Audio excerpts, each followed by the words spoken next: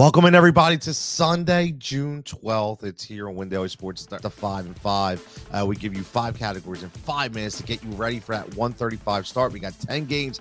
Adam, let's get right into this. A lot of good pitching matchups today, but who's the ace of the slate? You know, people are probably going to think like Justin Verlander, like punch me in the face at some point or something, because I'm not going him again. You can certainly play him, but for me, Kyle Wright is that dude. Just look at what the Pirates have done even just the past couple of days, well, in the past couple of weeks. Spencer Strider gets them for 8 strikeouts. Charlie Morton got them for 12 yesterday. They're just striking out at such a high clip right now. I'm going to lean Kyle Wright. I'm not going to fight you if you play Verlander whatsoever. Obviously, he reminded us what he's capable of. Kyle Wright's $400 cheaper, and I think is a better matchup. And you called Strider the other night, so may props to you with a tremendous 25-plus DK effort. Now, what about the other side? Who's that one guy, or even maybe a pump pitcher, but also a guy that we're going to attack as the gas can?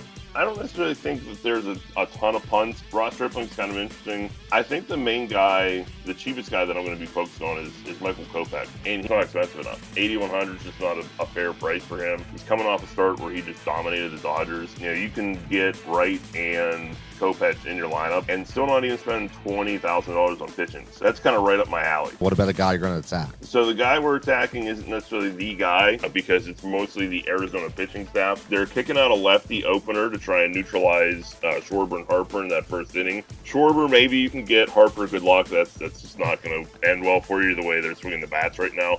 And even Schwarber, man, he's so red hot. I don't care that he's facing a lefty in that first at bat because A, he's still 4,300, which is just absurd. He's averaging 14 points over his past 10. And then after the lefty leaves after the first inning, the rest of this lineup's going to face Luke Weaver as the long man.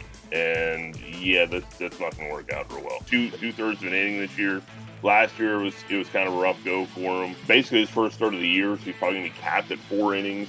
You're looking at probably at least 3 to 4 innings against the Arizona bullpen for this Philly squad. That's going to be a massacre. I'm a Philly guy. Everybody knows that. I've been watching this team every single inning. They are locked in. Look at Castellanos as well.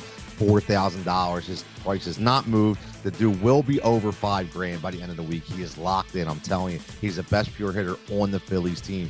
Adam, what about stacks? One that works really well is the lefty Royals. They're going to face Dean Kramer today. He does not really control the left side whatsoever. Lefties, 371 WOBA so far this year. Not really anything different from his previous stints in the majors. 864 whip, 577 xFIP. Granted, it's only a few hitters this season. But like I said, it's nothing like super different than what he's shown before. So guys like MJ Melendez, Carlos Santana starting to get a little bit hot. Only 2,300 at first base. And then Benintendi's still under 4K in the outfield. They work really well with some of the main Phillies you want to play, the Harper, the Schwarber. I like the Kansas City Royals call. What I'll say before we get to FFP is I'm going to attack the guy I love to attack, and that's Jon Gray. I told everybody Jon Gray was not that guy in Tampa Bay. When he come out, he got smoked again. He's going to get smoked again today, in my opinion. I like a sneaky Chicago White Sox stack.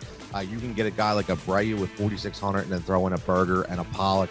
I love Pollock. He does all around. He's been double digits in 4 out of 5. Same with Burger, 3,600, 3,700 respectively. You can get really sneaky with that value right there. But let's get the FFP pick.